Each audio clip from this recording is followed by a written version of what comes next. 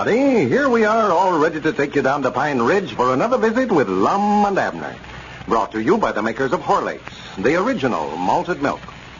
If you're planning to travel in the near future, don't forget that travelers the world over have found Horlicks indispensable on their journeys. For 50 years, they have carried Horlicks into every corner of the globe, on every kind of transportation. The reason? In both powder and tablet form, Horlicks is a fine, concentrated food. Convenient to carry, ideal as a palatable nourishment in all cases of travel sickness, air, land, and sea. Horlicks is beneficial where other nourishment fails because of its remarkable digestibility. Often it is the one food that can be kept on the stomach. Horlicks, too, is a fine, refreshing, energy-giving drink for all holiday occasions. It makes a tempting light snack for any time of the day, a lunch or supper that can be prepared in a minute. So travelers all, wherever you're going, near or far, never fail to take along a good supply of Horlicks, the original. You can get it, at any drugstore in either natural or chocolate flavor. And now, let's see what's happening down in Pine Ridge. Abner disappeared Wednesday afternoon and hasn't been seen nor heard of since. It is suspected that he might have met with foul play at the hands of Squire Skimp and Snake Hogan, as he was last seen with them, and they had made several threats to recover the $2,000 they paid him for his Jot-'em-Down store. As we look in on Pine Ridge today, we find Lum over at Dick Huddleston's store discussing Abner's strange disappearance. Listen. Well, it certainly has taught Elizabeth a lesson, Abner disappearing. She feels that she's responsible for the whole thing. Oh, I don't think it's no fault of hers. Well, she thinks that Abner just got disgusted over the way she was acting and took the $2,000 and left. The way she was acting? Yeah, she realizes now she kind of lost her head over society, playing contract bridge and taking singing lessons, not paying any attention to her home.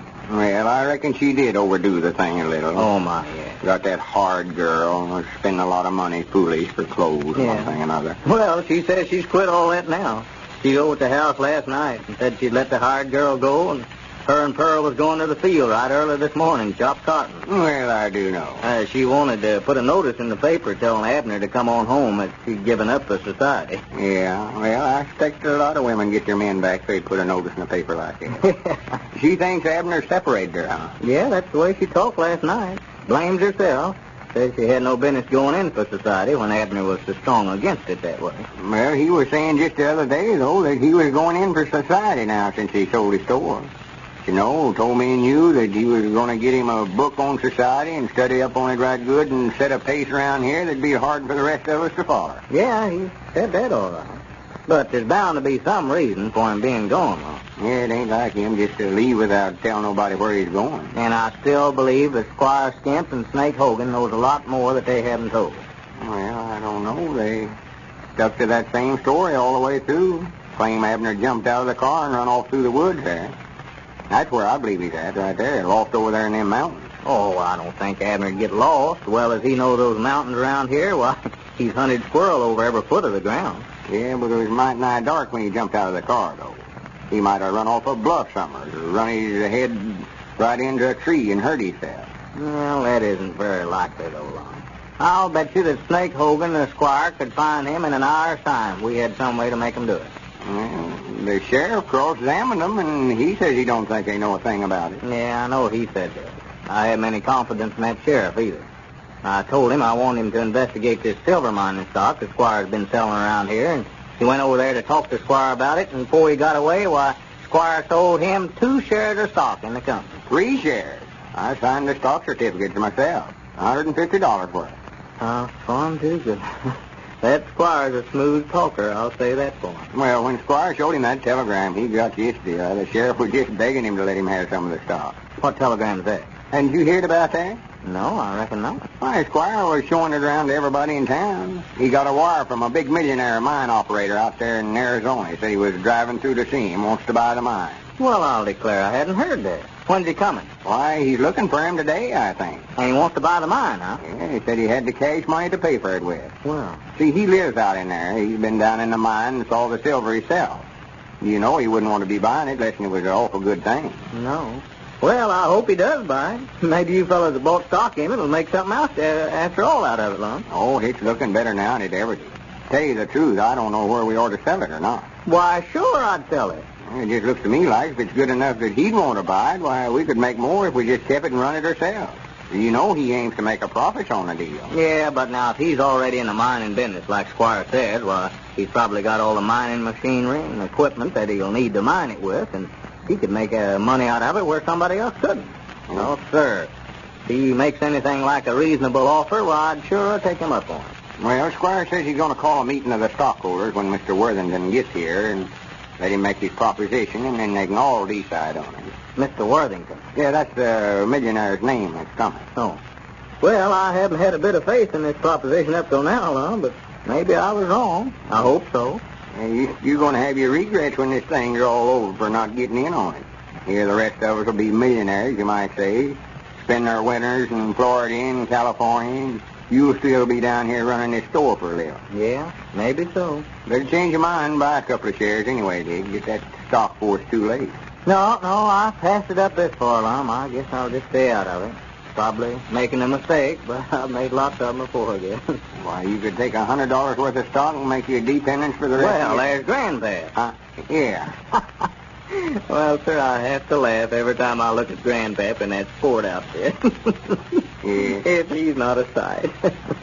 Well, come in, Grandpap. Well, howdy, man, howdy. Sort of hot today, ain't it? Yeah, it is awful warm today. Grandpap, you're going to have to get yourself a barrel, Summers, and stay in it while you get them slacks ironed.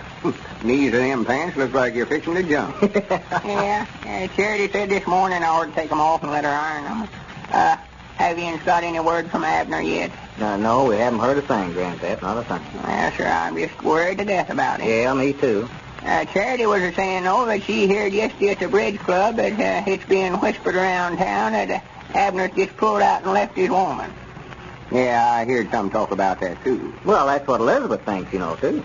Well, I ain't no hand to gossip, but I know they weren't getting along any too well at last. They was having trouble over Elizabeth being in society, I think. Yeah, Abner wouldn't do nothing. He wouldn't take bridge lessons and quit his voice lessons, after starting. Awful backwoodsy there for a while. But after he sold his store, he said he aimed to make up for lost time. Said he's going to show us all how society ought to be did. He might have been just saying that, too, to throw us off in the track, knowing all the time he's going to skip out. Well, I can't hardly believe that Abner do that, though, Grandpap. I'm just afraid that it's something more serious than that. That's what's worrying me. Yeah, Dick here thinks Squire Skimp and Snake Hogan knows where he's at. Well, they were the last ones that he was seen with, Lum. And you know yourself that they forced him in that car down here Wednesday afternoon, drove off with him. We haven't seen him since. Yeah, they done that all. Why, sure they did. Yeah, I heard about that. Well, they claim, though, that he left them after they got down the road a piece there. See, Squire was driving the car, and Snake was holding Abner in the back seat there. And when he stopped, why, some way or other, Abner jerked loose and jumped out and tore out through the woods, heading for the mountains. There's where I think he's at. Well, I just wish there was something we could do about it. I just hate to sit here and not turn a hand to try to locate him, but I just don't know what we could do, hardly. No, it's a problem. Yeah. It's like looking for a needle in a haystack, so many places he could be. Oh, yeah. Might have went to visit some of his relations. Well, it looks like he'd left some word, though, if he's going of his own accord that way. That's what got me stumped. Yeah. The sheriff said that he'd put his deputies to work on the case and that he'd call us the minute that he hears anything. You ain't heard nothing from him, huh? No, I haven't heard a word yet. Yeah, I bet old Abner wish he had to put that $2,000 in that silver mine when he hears about this feller that's coming all the way from Arizona to try to buy it. Yeah, Lum was just telling me about that a while ago. Yeah, and Squire begging him to buy stock with it, too. Granny, if he had invested that money in that mine, it'd take 4 men and a boy to count the money he'd have made. I sure. Squire says I'm going to be rich just off of that $200 I put in it. Wait a minute. What's that driving up out there in front? For the land's sake. Look at that automobile. Granny, that's a pretty thing. The biggest one I ever seen. Say, that must be that fellow that Squire's expecting, at Mr. Worthington. Yeah, that's about who it is. Yeah, you can tell he's a millionaire. Look at that fancy suit he's wearing. Oh, well, that's the chauffeur, Lum, you're looking at. That's a what? Chauffeur. Drive a car for him. Looks like a policeman with that cap on that way. Granny, that's a fine-looking automobile. I bet he's looking for Squire. He'll more likely come in here and ask where Squire lives. Yeah, I guess. Come on, let's go out and get acquainted with him. See, I'm the president of the company. I gotta be nice. Yeah, sure, yeah. Somebody sitting in the back seat there, I think, smoking a cigarette. Yeah. Yeah, look at that cigarette holder, won't you? Bet that thing's 2 foot long. Well, wait a minute. He's getting out there. Yeah, dang it. Look at them clothes. Look at them checks on that coat. Now, there's a feller that's dressed up. Makes our sport clothes look like everyday clothes, Granddad. But I can tell by looking at that man, he's way up yonder in society. Jax, I'd nearly bet money that I've seen that fella before something. He does look familiar. He sure does. Wait a minute. Listen. Yeah, he's saying something to that fella that's driving the car for him. Just take my bags over to the house, Adolph, and tell my woman to have dinner ready at 7 o'clock. And you can come back for me in about 15 or 20 minutes. Well, I'll be damned. It's Abner. Well, howdy, boys, howdy. What was it Abner said about society? He was going to set a pace in Pine Ridge that would be hard to follow. Well, he seems to be getting off to a big start. And now, we'd like to extend our congratulations and good wishes for the future to Mrs. E. Wilson of Patterson, New Jersey. She writes as follows to tell of her complete recovery from a very serious illness. I enjoy your program very much. And when I hear Horlicks mentioned, I always smile because it did such wonders for me after a recent illness. I just dreaded to see any kind of nourishment. I told my family that I was going to try your product, Horlicks. Then I tried Horlicks, and for the next year, I lived on nothing else. So it's no wonder that I smile when I hear you mention it over the radio, knowing the wonderful good it did me. I'd like to add that I never grew tired of Horlicks. I still love it, and never refuse a glass of it. I hope that many of your listeners will help bring themselves to good health by using Horlicks. Well, thank you, Mrs. Wilson. We're certainly glad that you found Horlicks as beneficial as it has always been considered for building sick persons back to health. Any of our listeners wishing to get Horlicks can buy it at their favorite drugstore. This is Carlton Bricker, speaking for Lum and Abner and Horlicks, who now bid you all goodbye until Monday at the same time.